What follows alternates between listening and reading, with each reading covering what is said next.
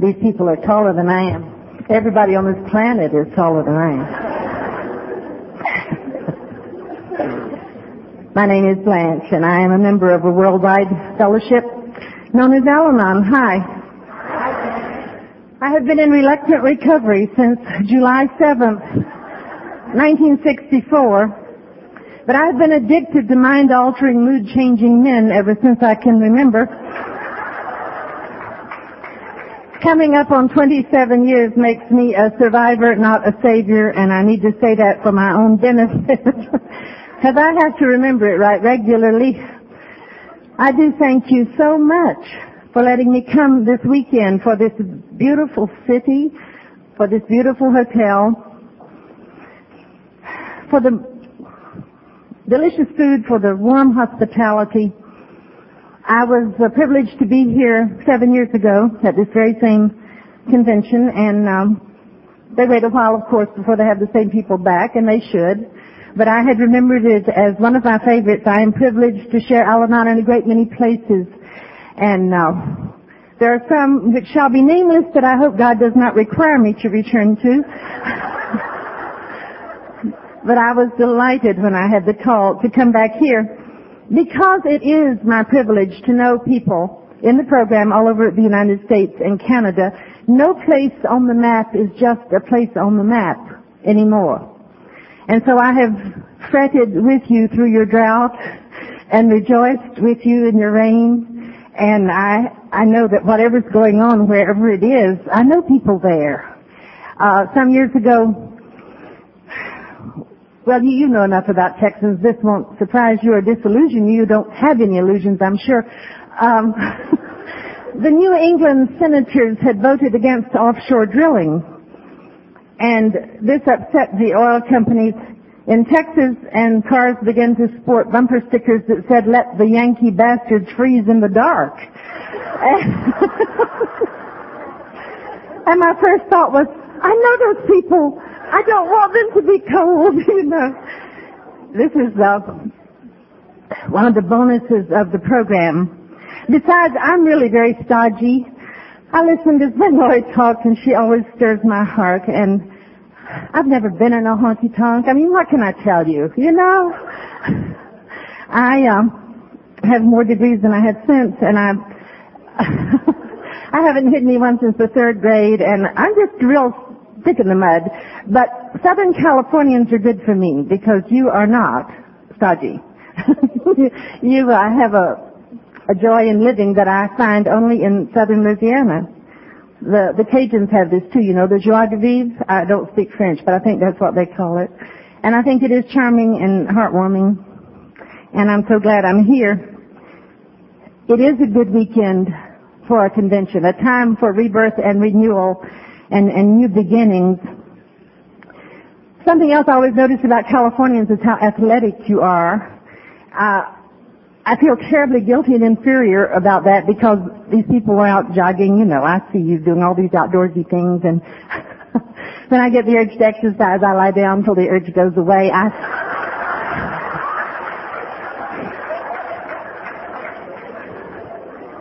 For years I commented that pushing 60 was exercise enough, and I have pushed beyond it, and I'll have to find some other line to use in that kind of description, but I get most of my exercise sprinting through airports. I have been trying the last, 15 years probably. I remember when I made the decision. I have been trying to be as vulnerable and as open as I know how when I'm behind a podium and sharing my program. Now that means that I have to take a lot of risks because that makes me very emotionally vulnerable up here. But I have been told that that which does not come from the heart does not reach the heart. And I very much want to reach your hearts this afternoon, so I'm going to talk to you from mine. For years I talked about the program but not about me. And I told you what I thought but not how I felt. And some people listening can't tell the difference, but I wasn't reaping the benefits, the therapy that comes from sharing who I really am with you. So I will ask you to love me back, please, while I'm talking. And I'm here to participate in your conference. I'm not here to perform. It's hard to tell your story a different way each time. I have a reasonably good vocabulary, but I don't know how to reword it everywhere I go. And if you've heard tapes and you came anyway, then thank you. I'm awfully glad you're here. And just think that I needed to tell it, whatever. I also use notes when I talk. I never talk 5 minutes without notes. If you have a problem with that, I suggest you call your sponsor and discuss acceptance. I think it comes from all those years when I was teaching school and having lesson plans. I hear a lot of people that I wish did have notes when they were talking. And believe me, if you could hear me without them, you'd be glad that I used them.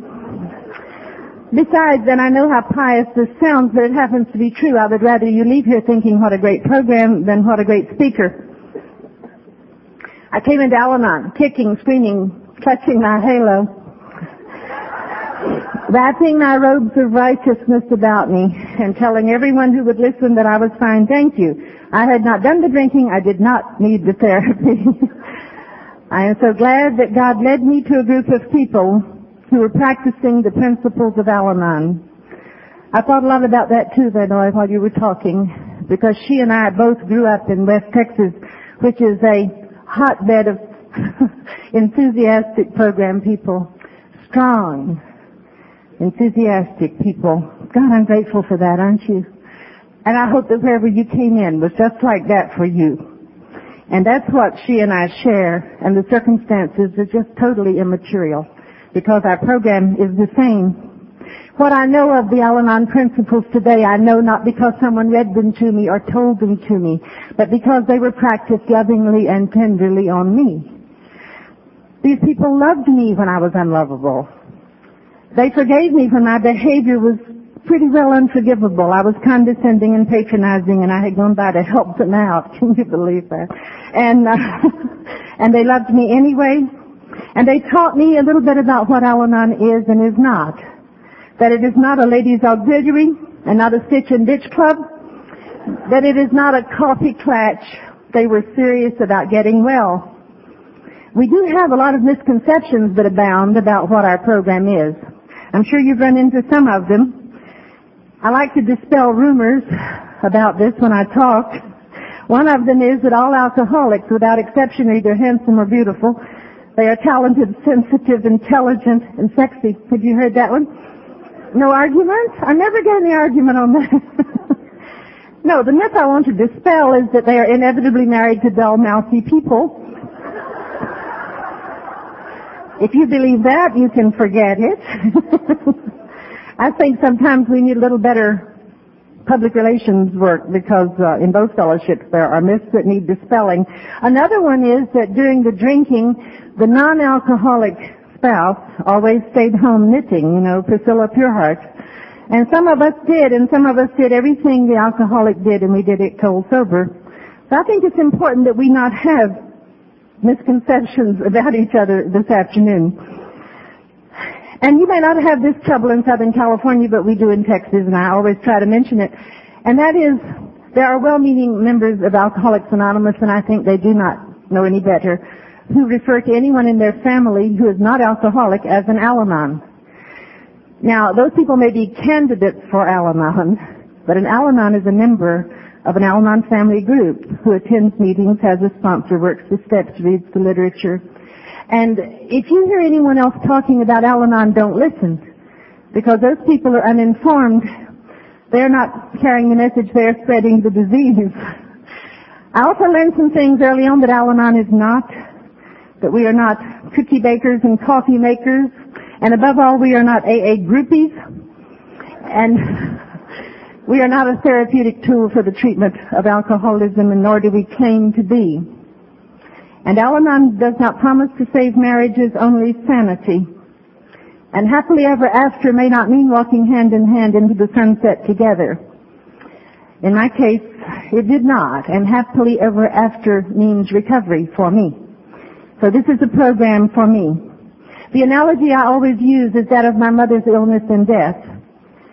We were always close, and I absolutely adored her, and the last 6 months of her life, she was in Florida, I was in Texas. And I flew home to see her, and on my last visit, which I knew would be my last visit, I thought I could not stand it.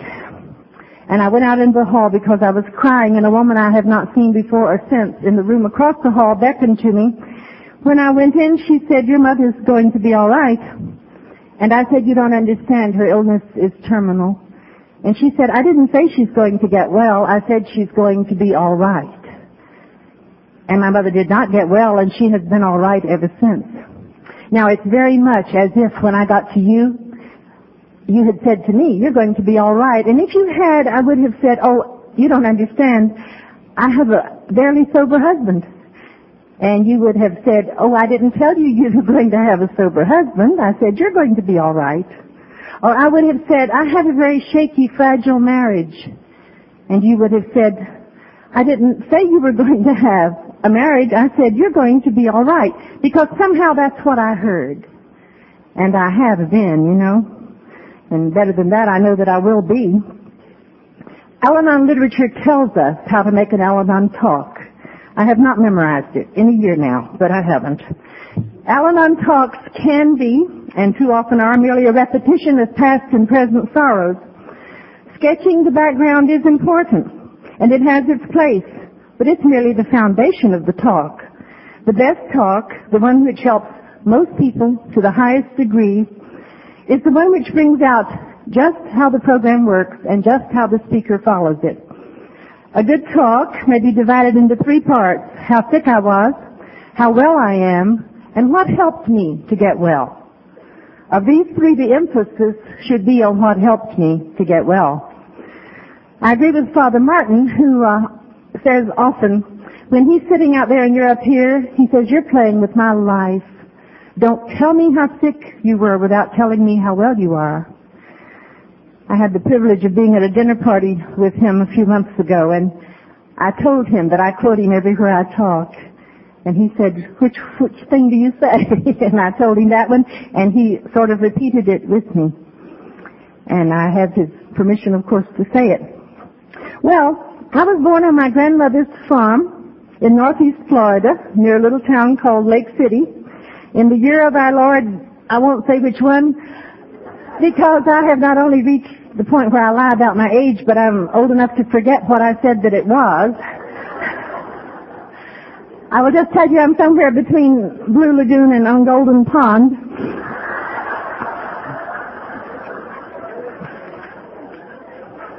My family had been there for 4 generations. We were not tourists.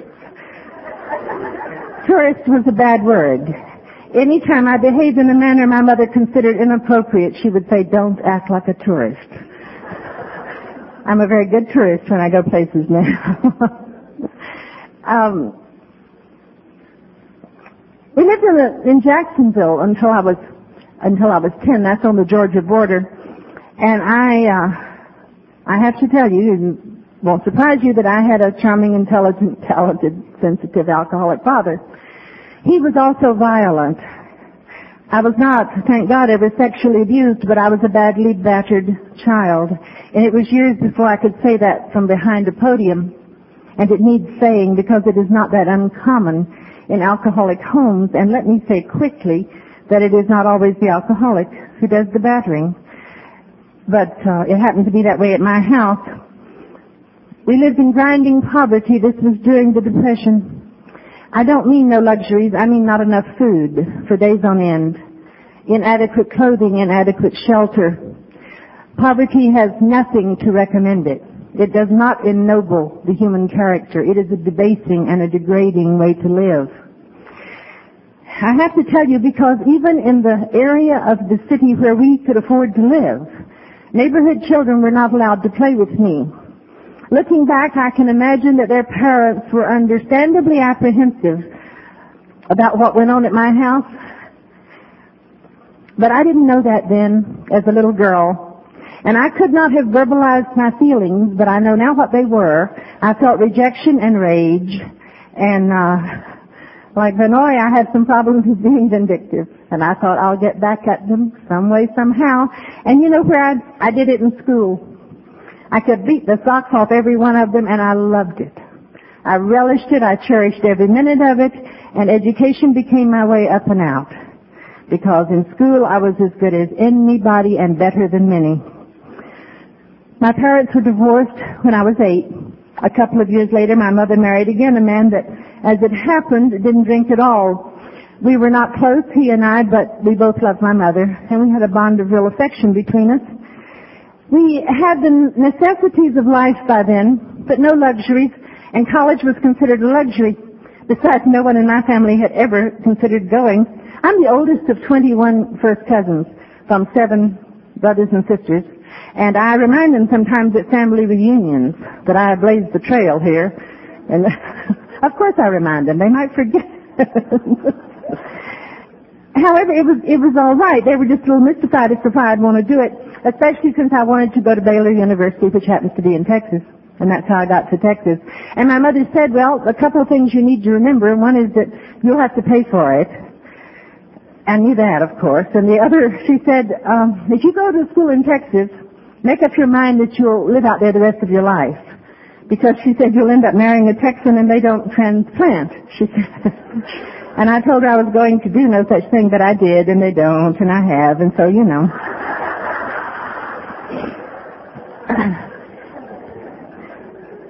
You know, of course, that Texas is a state of mind. We've never forgotten that we used to be a nation. And that's the kind of pride that we feel. That's true of the whole South. You know, it was once a nation. And that's the kind of pride that we feel.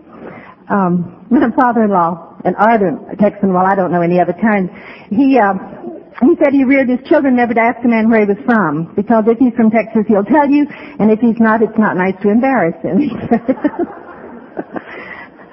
In the elementary school where I work, I have kindergarten through 12th grade, and so one of the schools is elementary. When the children do the pledge to the flag every morning, they then turn and face the Texas flag and pledge allegiance to it. I don't think that happens other places, you know. They say, I pledge allegiance to the Texas flag. I honor Texas, one and indivisible. It's a little shorter than the other one. When I first saw that, I thought, this is a bit much. And then I thought, hey, it's all right. Loyalty is not a bad thing, you know. And so I can smile and understand when they have bumper stickers that say, on earth as it is in Texas. It was inevitable that I marry an alcoholic, but I want you to know I tried not to.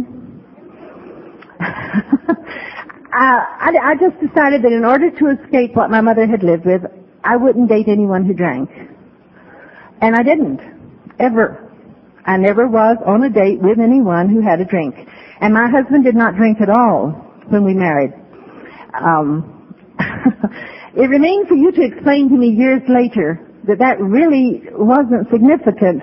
You said drinking is only a symptom of his illness, and you said that it's as if he'd had tuberculosis and he had not yet started hemorrhaging, that symptom had not yet manifested. Does that make sense to you? And that, of course, I found somebody. I think about it now, the Baylor campus at that time had about 3,500 people on it, and I guess half of them were young men. And of course I found the dysfunctional one. Of course I did. How could I have come untreated out of an alcoholic home and do anything else? But I tried. I learned later that we had matching illnesses, and we nourished each other's neuroses for a very long time. And when you told me sick people marry sick people and they rear sick children, I didn't want to believe you, but the evidence was there. We lived in Corpus Christi and in San Antonio, and then we moved to West Texas, to my husband's hometown, Odessa. West Texas people are a breed apart. They don't know there's anything they can't do, and so they do it. And I have never lost my admiration for those people. I never got used to the sandstorms and the dust, but Lord, I love those people. Odessa and Midland are together pretty closely, and then there's not much else around for 150, 200 miles in any direction. So when we were in the program, we were really very close, because all we had out there was each other. My mother used to call it Odessalate, but not where anyone could hear her, of course. I know now, looking back, too, that before I found you, I still had slogans that I lived by. You later replaced them with better ones, but I bet you had some of these. One of them was, what will people think? Did you have that one? Don't rock the boat. How about it's not that bad yet? Did you have that one? Did you ever play Guess What I'm Mad About? Charles used to say that I could ask him a question, answer it myself, and go away mad. I did all the wrong things during the years that he drank, and I kept on doing them. They didn't work, but that didn't stop me. I had a cleaning woman a couple times a week. Boy, I've missed her. But this was back then, and she liked to iron. And she liked football, so during football season she watched football while she ironed, and she never quite caught on to instant replay. And she would say, maybe this time you'll catch it. That's what I was like. You know, it had never worked before, but hey, maybe this time it would never work. And so I protected, and I lied, and I rescued, and I played Let's Pretend as diligently as he ever drank, and he was almost literally loved to death. And this can happen. I was obsessed with him as he was compelled to drink. I would like you to think that during those years I stayed with him out of love and loyalty, but I did not. And when I'm this far from home, that requires a little bit of explaining. I grew up on the Georgia and Alabama borders at a time when that strip of Florida was very much the deep south. The tourists went on down to South Florida, you know. And at least in my generation, we got a very specific kind of upbringing. We were expected to flash our dimples and flutter our eyelashes and swish our skirts, but it was understood that we were made of steel and we could cope. I was brought up on the term steel magnolias long before they thought of the movie of it, you know. We didn't air our dirty linen in public, and you didn't live with a man and criticize him to other people. Now, not all the things I was taught were wrong, but some of them were rather incomplete. For instance, I was taught you keep the men happy and everything else falls into place. Well, now, there's nothing wrong with that if they had just said you don't give up big chunks of your own personhood to do this. But we didn't know that then. And I have friends today who think I got overtrained, that I just really slip into that at odd moments. It was a phrase that my grandmother used. She had a farm house, and it was weathered wood before weathered wood was in. And she said she might be too poor to paint, but she was too proud to whitewash. I grew up with cloth napkins that were patched. You know, that kind of poverty and thinking. So, of course, I stayed. And my thinking was, I'll just try harder. There was a Charlie Brown cartoon that illustrates this so well that I usually use it as the example. He's helping his little sister with long division. And Sally says, how many times will 24 go into 12? And Charlie Brown says, 24 won't go into 12. And she says, it will if you push. That was my thinking. I got to you and you said, we don't try to force solutions. But that's a real symptom of a candidate for Al-Anon, is this drive to fix it. You see, I thought that I had had a most inauspicious beginning, and I did. And I had attended an expensive private university, and I had paid for it myself. And I had married the man I wanted, who was brilliant and handsome and could be charming. And I had children that I wanted when I wanted them. And I'll try to convince you in a few minutes that they're altogether remarkable. And I did work that I loved. And I had no understanding of nor tolerance for people who messed up their lives. If I could cope, you know, by golly, anybody could. I can't tell you how many times my sponsor has said, repeat after me, we are not morally superior to sick people. Over and over and over until I finally heard her. But before then, I still did a few things right. I never thought of Charles as a drunk. I never called him that. I was married to a very fine man who drank too much, who had what my Irish grandmother called the failing. And at some level, I knew he was sick. At least I knew he would not be that way if he could help himself. And I had a God whom I worshiped and served, not God as I understand him today, but maybe in another 27 years, my understanding of God will be deeper and broader and more real. I hope so. I had a doctor who was Al-Anon before I got to you, and I say that because this was the man who said to me, you have to do what is necessary for your sanity and your serenity regardless. He gave me permission to take care of myself, at least to some extent. It was he who suggested I return to teaching. I had taught school before my children were born, and I stayed home with them for 12 years because I wanted to, and I'm grateful that I could, and I loved doing it. They will tell you it was one long bloodbath and they are messed up beyond belief, but I don't think so. He thought I might go back to teaching. I used to tell my students that they were a doctor's prescription. He literally wrote it on a prescription pad. Now, I'm not an impulsive person. I'm not even very spontaneous, you know? I mean, I have worked my way up to flexible, but I'll never make frivolous. And so I thought about this a while, and it was a year before I decided, all right, maybe I ought to do this. And the year before we found you, I returned to teaching, and for many years I taught 11th grade English in a very fine, very affluent high school. Now, there are people who think that 150 17-year-olds every day don't constitute therapy. There have been those who suggested that if you weren't already sick, that might do it. I never talk without saying, don't criticize kids to me. And as gently as I know how, I want to tell you that I think I know more of them than you do. I have collected several thousand through the years. And I know a number of them who have trouble growing up, but my world is full of people who have trouble growing up. And they have indeed been therapeutic for me. It wasn't one long honeymoon, you know. There were days when I wished for retroactive birth control, but not every day. Intermittently now, I teach a semester or so in a community college, and it's not that different, really. This is about how we were when we got to you. I respected Charles then, and I still do, for the fact that he never stopped trying to find an answer. He went through ministers and lay counselors and medical doctors and both our local psychiatrists pretty quickly. And we never suspected alcoholism. We just knew something was terribly wrong. But he drank at home, so he didn't have hospitalization or arrests. And when he used to make talks, he would say, that's how you raise a crop of Al-Anons and Alateens, is to drink at home.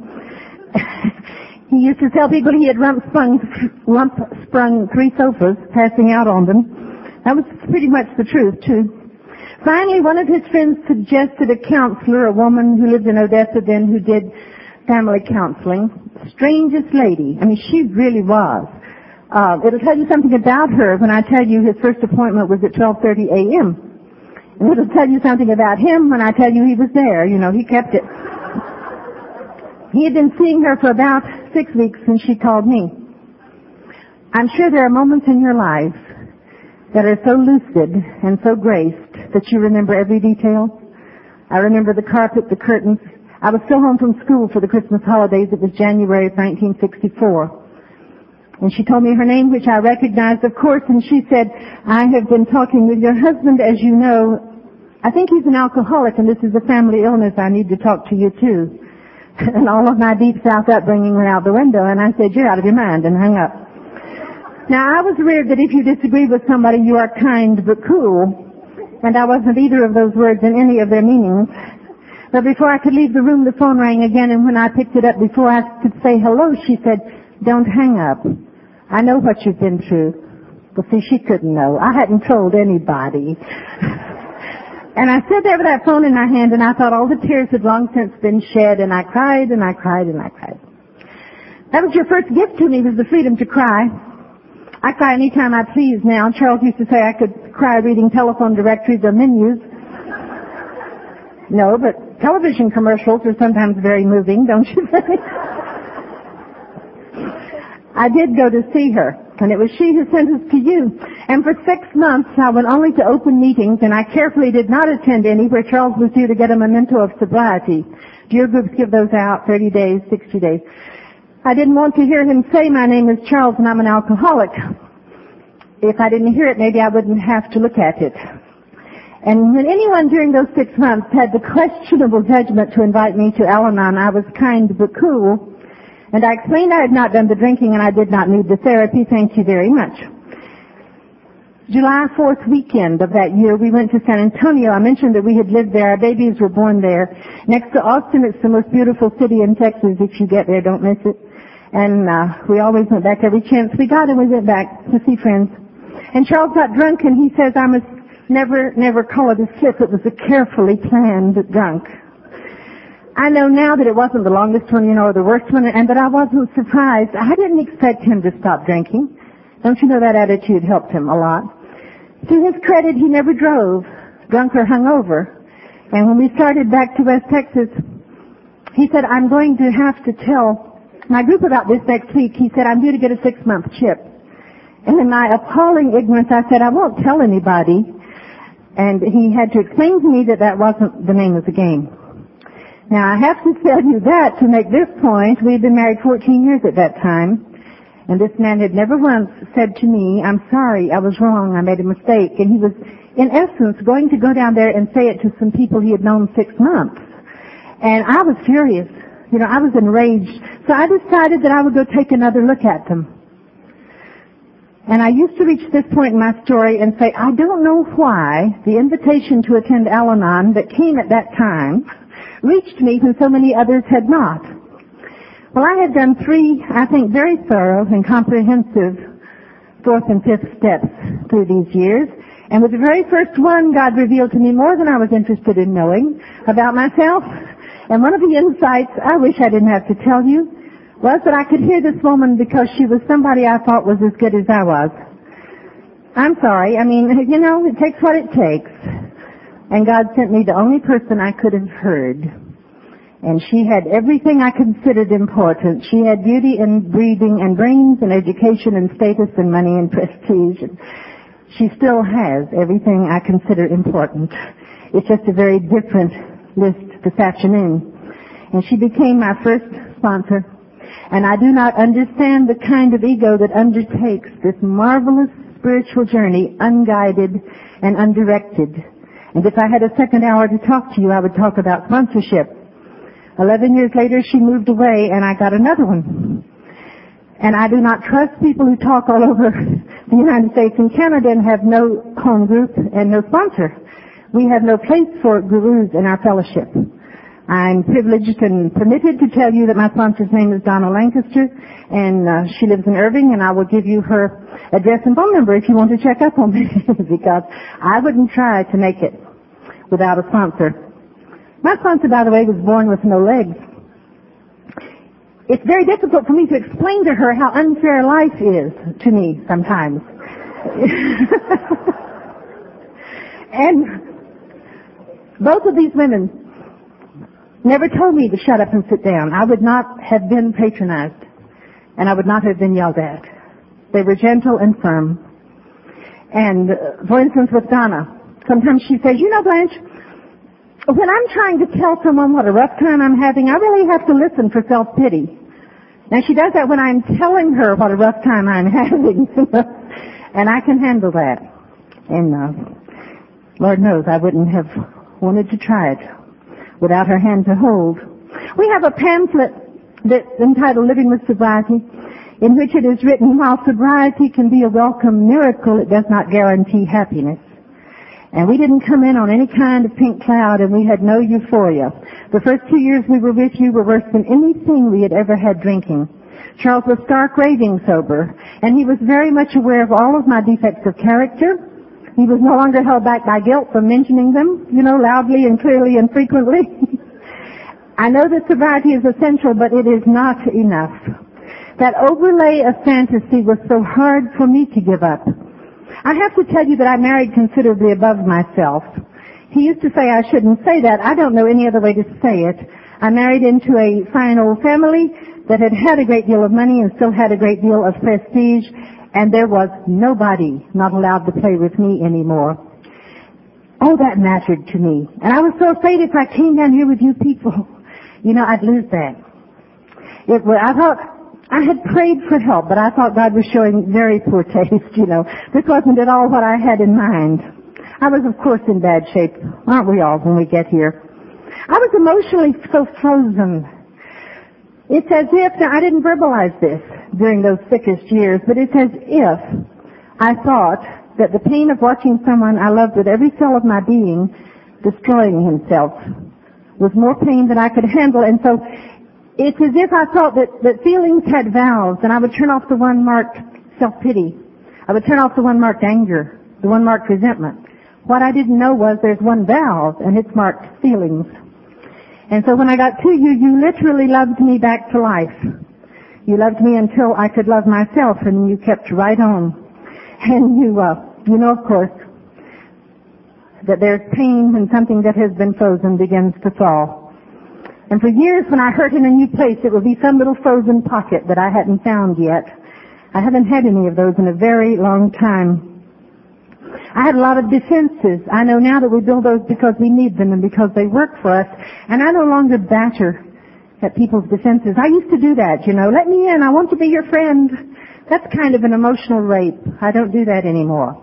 What I have learned is that when someone gets to us clad in armor, with a sword and a shield, both defensive and hostile, maybe if he looks out from the chink in the armor and we are warm and loving and friendly enough, and he knows the natives are friendly, then eventually he's willing to put down the sword and in time put down the shield. At least that's the way it happened with me. I had a lot of barriers to prevent my hearing you, but I don't have time to tell you about them. I'll mention one very briefly. I was a real intellectual snob. And I'm not intellectual, I'm intelligent. There's a difference. I'm not brilliant. I'm well read, I'm not a scholar. I didn't know the difference then.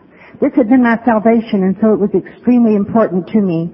And I used to think that if you couldn't tell me something in beautifully lucid and precise English, you need not bother. You hardly had anything to teach me. And when I think of the wisdom I have heard and the kinds of English in which I have heard it over these years, I am so grateful my sponsor said, Blanche, don't block any channels through which God might reach you. The first man that came into our Almond group said no woman could teach him anything. And I said, you've just eliminated half the human race through which God might reach you. And I know people who can't hear anyone of another race or religious background or ethnic upbringing or geographical location or age. And I tried very hard today not to block the channels. That means I have to listen to people I don't like because he talks to me through them too. That's unfair. Now, don't you think so? That was just one of the barriers. Anyway, I began to hear the program, and not from one person, of course, and not all at once. But I began to hear, do you realize you're sick too? Now let me tell you that 27 years ago, alcoholism was not trendy, okay? It wasn't the in thing to be alcoholic. There were not treatment centers on every corner because insurance would not pay for it. And there were not announcements every 30 minutes on television enlightening people as to this problem. There was a terrible stigma attached. And you didn't tell anybody. It's still very, very shameful. I'm a school counselor, and I was working with a first grader a few years ago. Darling little boy, black eyes, black hair, Mexican-American. And we'd been sitting out on the playground. I don't always work in my office with the little ones. And when I got ready to take him back to his class, he said, did you notice my teacher's not there today? And I said, yes. And he said, she's sick. I said, yes. He said, they sent another teacher. I said, they sure did. And he said, when I'm sick, they don't send another little boy. And I thought, Lord, how many times I would have sent somebody to do it for me if I could have. And essentially you said that to me. No one else can do this for you. No one can recover for you. No one can learn for you. And when you told me that we don't hear the answer until we ask the question, I began to realize that it must be hard to talk to someone who already has all the answers, and I certainly thought I did. So my sponsor said you're going to have to unlearn some things. Well-meaning people have taught you some things that just aren't true. You'll have to give up your old ideas. She said God can only fill an empty vessel. She said you can't put new wine in old bottles. And so I tried to unlearn. There were dozens of things. I have time to mention only a few. One of them I had been taught, and I'll bet you were too, was that God helps those who help themselves. He does not, you know. He helps those who ask. And the times I needed Him most desperately, I could not have helped myself if my life had depended on it, and it very nearly did. God helps those who ask. And I was brought up being taught that mature people stand on their own 2 feet and they don't ask for help. They solve their own problems. Did you get that one? Oh, I learned that one well. And my group kept saying, no, babies are dependent. They'll die without us. Adolescents are independent. I'll do it myself. It's a phase they must go through. But mature adults are very happily interdependent. I am not talking about a sick, clinging neediness. I'm talking about a normal reliance on other human beings and the recognition that we can't do it all ourselves. I know that some pain is necessary for my spiritual education, but you taught me that misery is optional, and I do not opt to be miserable anymore. If you could look at my long-distance charges, you would know that I learned to ask for help. In fact, some of you know it very personally, because if I can't make it through the night in Texas, California's still awake. Pat says I only love her for her time zone. This is not true. I don't have to die on every cross today. I was taught and you were too to put everyone else first. Did you get that one? And that'll kill you. That will just destroy you. I'm not talking about me first, but I'm talking about my turn. At least I learned to take that. And I have a sponsor today who says that when I'm facing a challenging or difficult situation, there are two questions I must ask. And one of them is, get this, what is in my best interest? Can you believe that? You can't be a martyr and ask questions like that, and I had suffered so nobly all those years. She said that I do not have to like the situation, but it is imperative that I like myself in it. So the second question I must ask is, what will enable me to like myself later? And knowing that got me through a very painful divorce a few years ago. I would not change one word I said or one thing I did. Wow, that's a good feeling. And I have you to thank for that. And something else I was taught and I've had to unlearn was that you never say no in Al-Anon. Now I know this sounds like heresy, but I have to say no more than I can say yes. Or when I come to you, I would have nothing in my bucket. It would be empty. Every time that phone rings, it is not God calling. And I believe I can get guidance on that as I do everything else. Oh, and I was taught what you don't know won't hurt you. What I didn't know nearly destroyed 4 people. What you don't know can kill you. And so on and on I had to unlearn these things so that I could hear what you had to tell me, and I fell in love with this program. Settle for a spiritual Band-Aid. I didn't want to settle for crumbs falling when I knew there was a banquet spread. And so I began to listen while you told me about spiritual laws that were far more exacting than the man-made ones that I had been living by. For instance, that the worst immorality is judgment. And I can tell you, as other people have said this weekend, that any time I get terribly judgmental, God gives me that situation to handle. It isn't enough to make me stop, but it's enough to make me hear myself, at least. Anytime I say, well, I would never, I will. And soon, too. So I'm learning to hear that when I say it. Of course, I was taught to release this man. Release him, you said, with love. If you don't like the warts, let go of the frog, you told me. I didn't like the warts. I didn't like the person I had become. And even today, I sometimes have to withdraw emotionally for a while before I can release.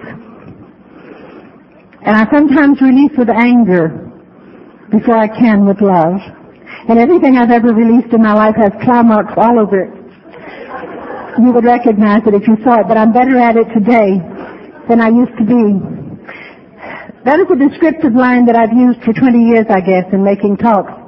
And at a Mississippi convention some months ago, they were selling T-shirts that said everything I've ever released in my life has claw marks all over it. Either I didn't originate it or they liked it. Either one will do, so the message gets spread. And I learned that God could work directly through my husband and children, and later on the people I sponsored. I didn't know that. I thought he had to come through me. I always told them God's will for their lives. I didn't even have to ask about it. That's a symptom, of untreated Al-Anonism. Rush in and rescue. Today I can listen to your feelings without trying to fix you most of the time. Now I have to bite my tongue and sit on my hands, but I can do it. Because you said we don't give advice, and I thought, how can we help anybody if we don't give advice? And I learned that what I can do for you and you for me is that we can often help each other see what our available options are. See, when I got to you, I thought I had 3 options. I thought I could live with this man while we both tried to recover in our mutual programs. I could divorce him. I could have a close, warm, communicative marriage. Unfortunately, that third one was not one of my available options. And of course, it's the one I opted for. And to this day, any time I am miserable, I have opted for something that is not an available option. And I need you to tell me what is available and, even more importantly, perhaps, what is not. And from you, I learned to respond rather than react. Then Roy mentioned if he opened the car door and the beer bottle fell out, I could tell by the sound of the car door closing in the driveway what kind of evening we would have. And my feelings depended on that. It's as if Charles woke every morning and said, good morning. It's as if I woke every morning and said to him, good morning, how do I feel today? Because it depended on him. If he got angry, I got angry. If he got depressed, I got depressed. I thought this meant we were close. And when you told me that that was emotional slavery, I was told with a phrase that I had used ever since. You said, you can take your sails out of his wind. And neither he nor anyone else need determine the direction in which you go. That was a real burden for him. He never asked for that. I just handed him my self-worth on a platter. And I said, here, what I think of me will depend on you. So I began to take the risk of being the person I am within the bounds of love and courtesy.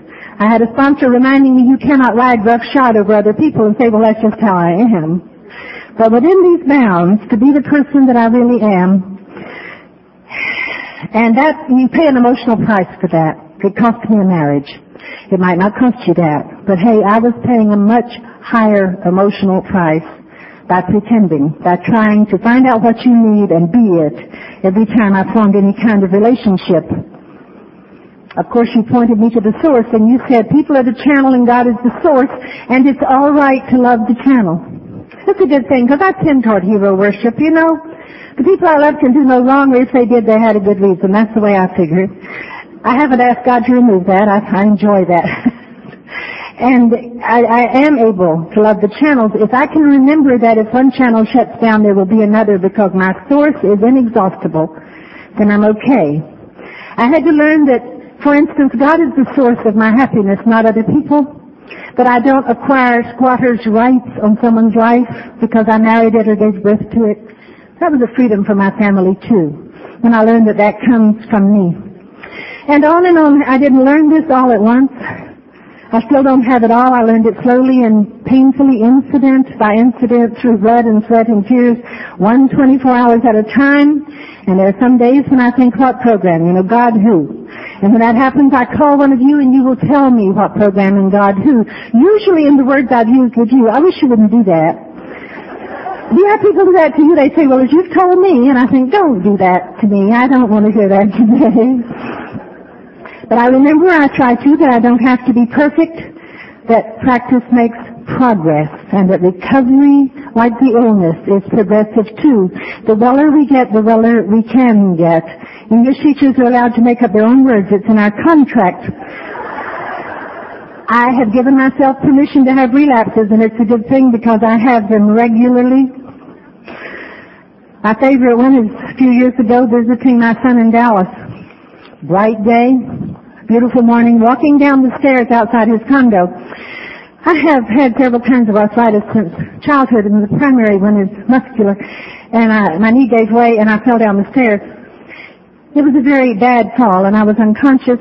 He called the paramedics, who came with an ambulance. I don't remember any of that. I came to as they were lifting me from the stretcher in the ambulance onto the gurney in the emergency room, in time to hear the emergency room nurse saying, now just lay back and take deep breaths. And coming out of total oblivion, I said, honey, that is lie back. I will lie back.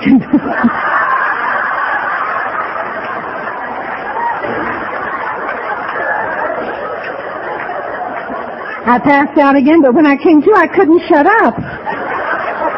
I said, you see, dear, you say it so many times every day, you really must learn to say it correctly. My son was putting his hand over his eyes. He was saying, now, she doesn't do this to total strangers usually. Really, she doesn't. Fortunately, the nurse thought it was funny. Fortunately. But I tell you to say that let my defenses get down, and I am by golly going to straighten out the world, and that is still there. Of course I talk the talk better than I walk the walk. Of course I do. And I walk the walk better than I feel the feeling, but I'm still the best ranch that I have ever had today.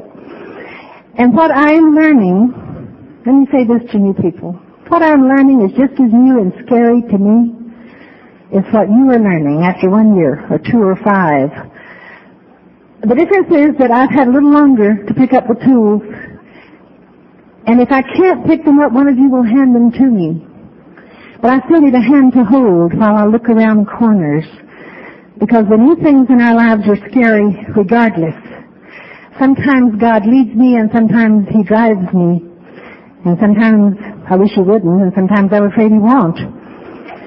And I've seen you people today come into this program and they just hit it running.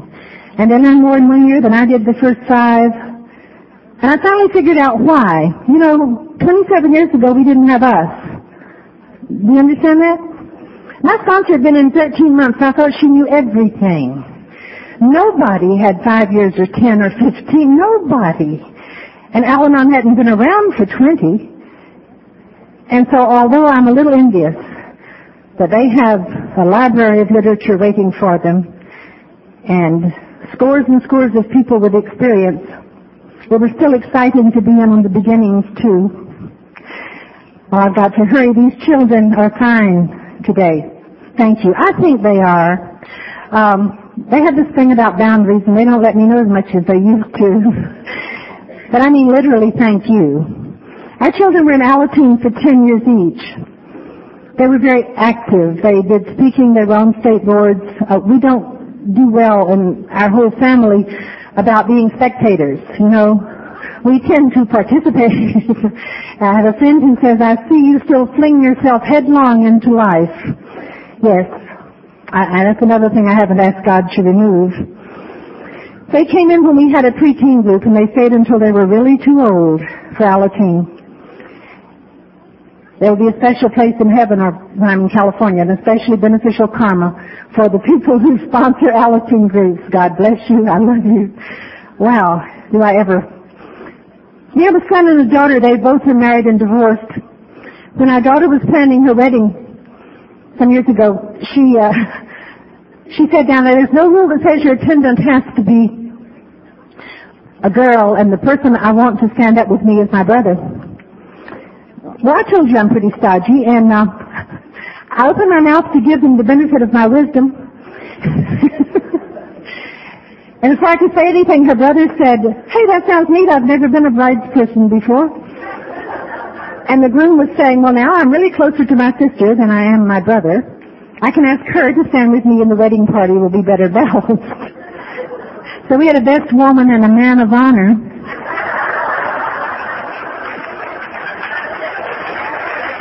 Yeah, see, you can clap. You're the ones who taught her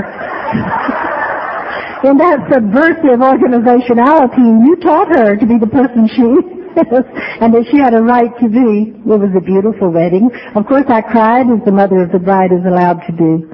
But I was thinking sobriety made this possible. I'm going to take the time to tell you a couple of dimensions added to our life because our children were in Alateen. Because Alateen is included in this weekend, and I like to do that when that happens.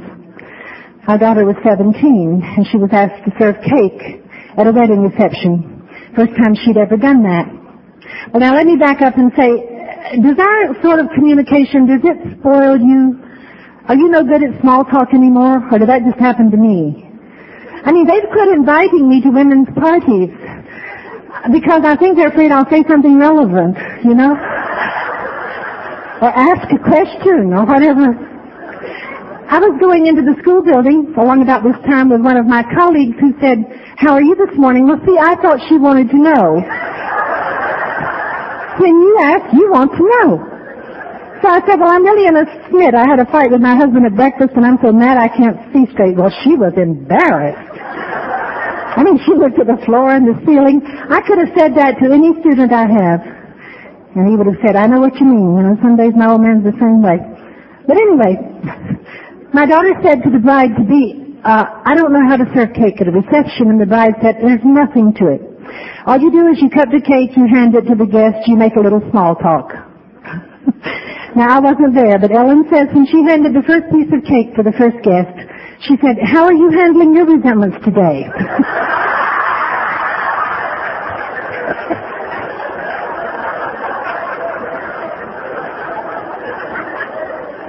That's what our team did.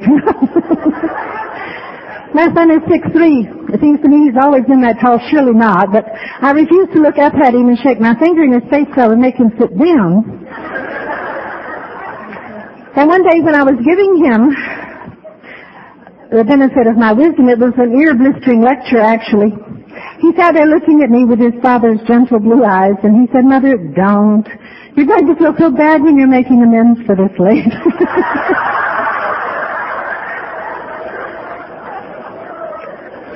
I recommend that you get your kids in the program.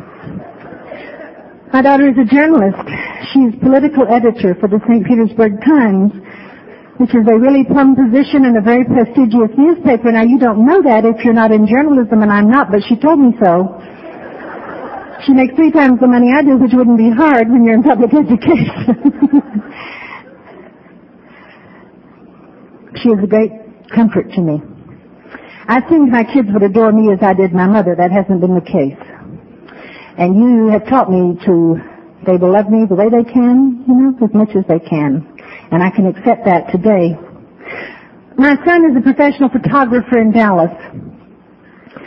He's very good. He has won 2 Clios, and he was the first photographer ever to win 2 of them who wasn't with an agency. This is an advertising award. About the best one you can get in this country. See, you're a captive audience. You're lucky I didn't bring home movies. We date the people we meet, and he meets models. And before he got so grandiose that I had to go to a secretary to get to him, when I had time in the Dallas airport, he used to come visit me. When you leave Texas, you almost always go through Dallas first. We say that when you die, before you go to heaven or hell, you'll go to Dallas first. And he would come out and sit a while with me, and he always had one of these gorgeous young things on his arm. They all weighed 36 pounds and had legs up to their armpits.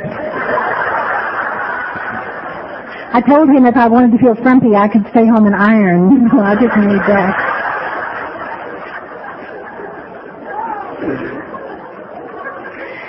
They have not had to drink or do drugs. I have reared 2 quintessential caretakers.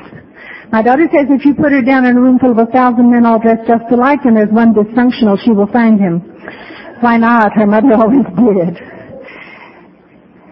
I don't mean to imply that they have had no problems. They have had all the problems that people have who grow up with alcoholism.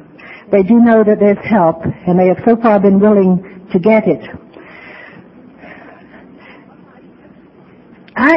This is so hard for me to say. I'll say it briefly.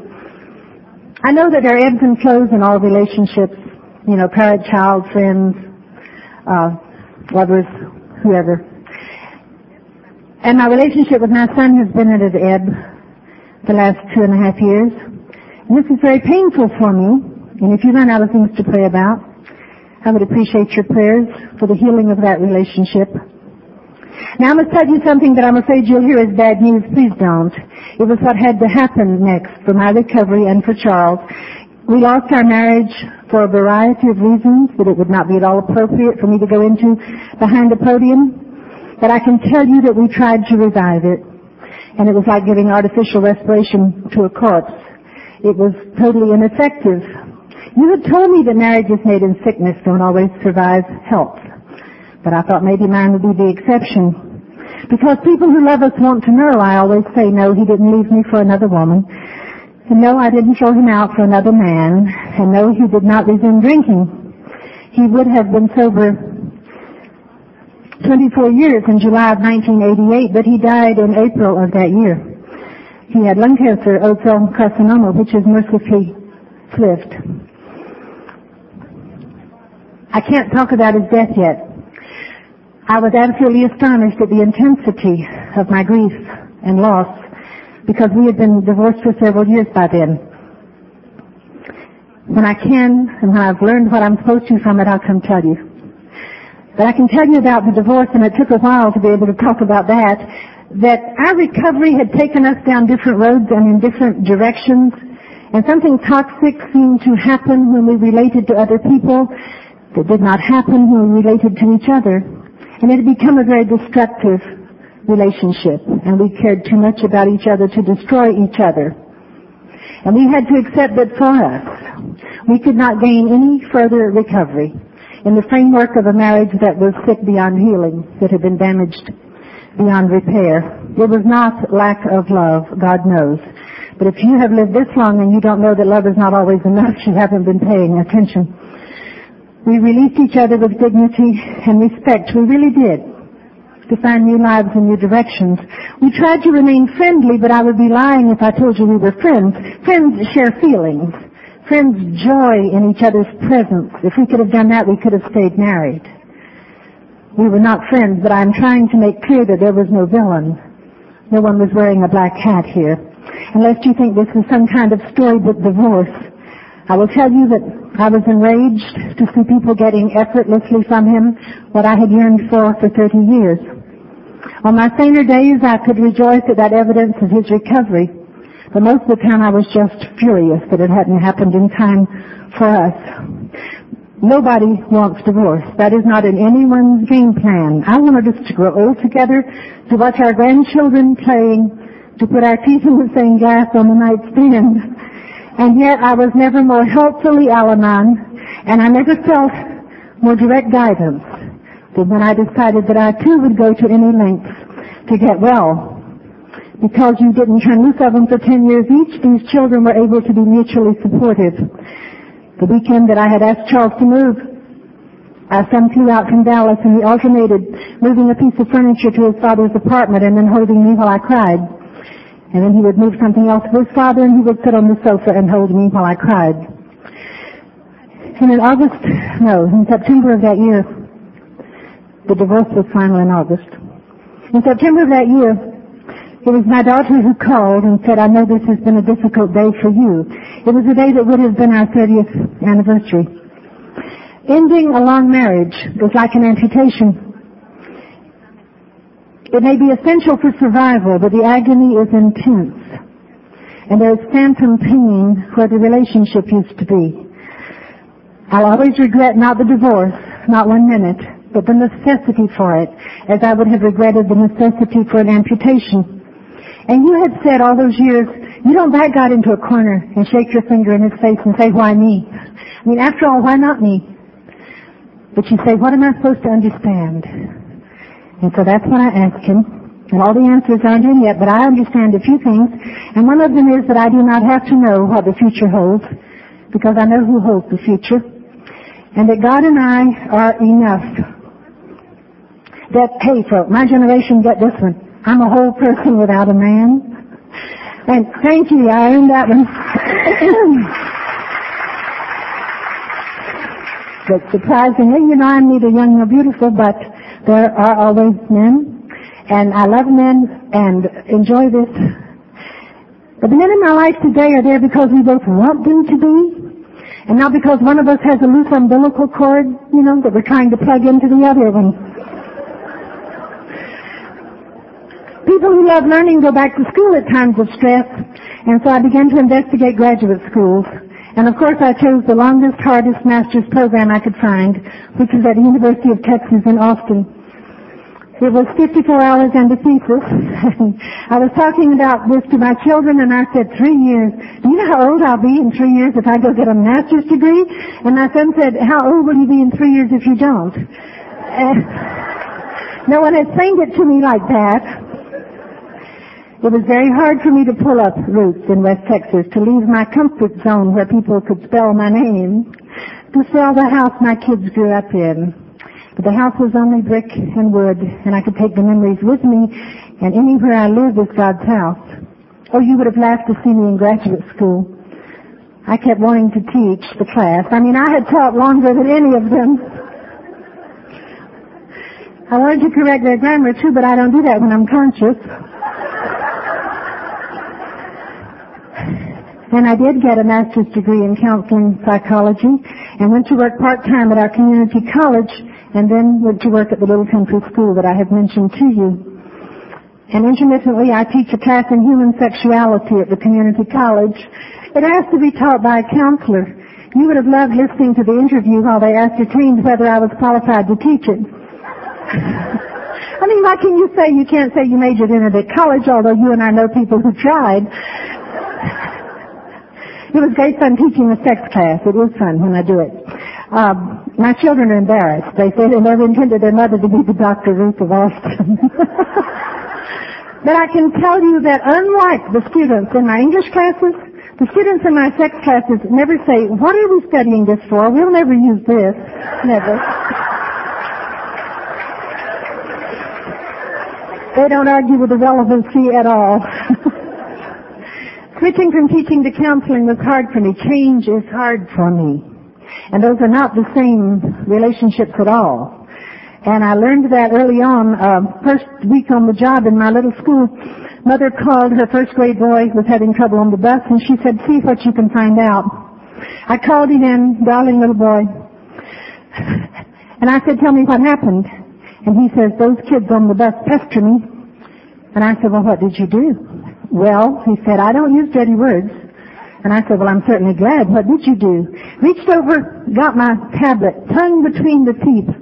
Very laboriously, he printed HSIT. He said, I wrote that down. I said, and what happened? Well, I showed it to them. I said, yes. And he said, they couldn't read it. Well, up till now, all is well, but I was like a fire horse hearing the bell. I said, darling, you didn't spell it right. Here, let me show you this.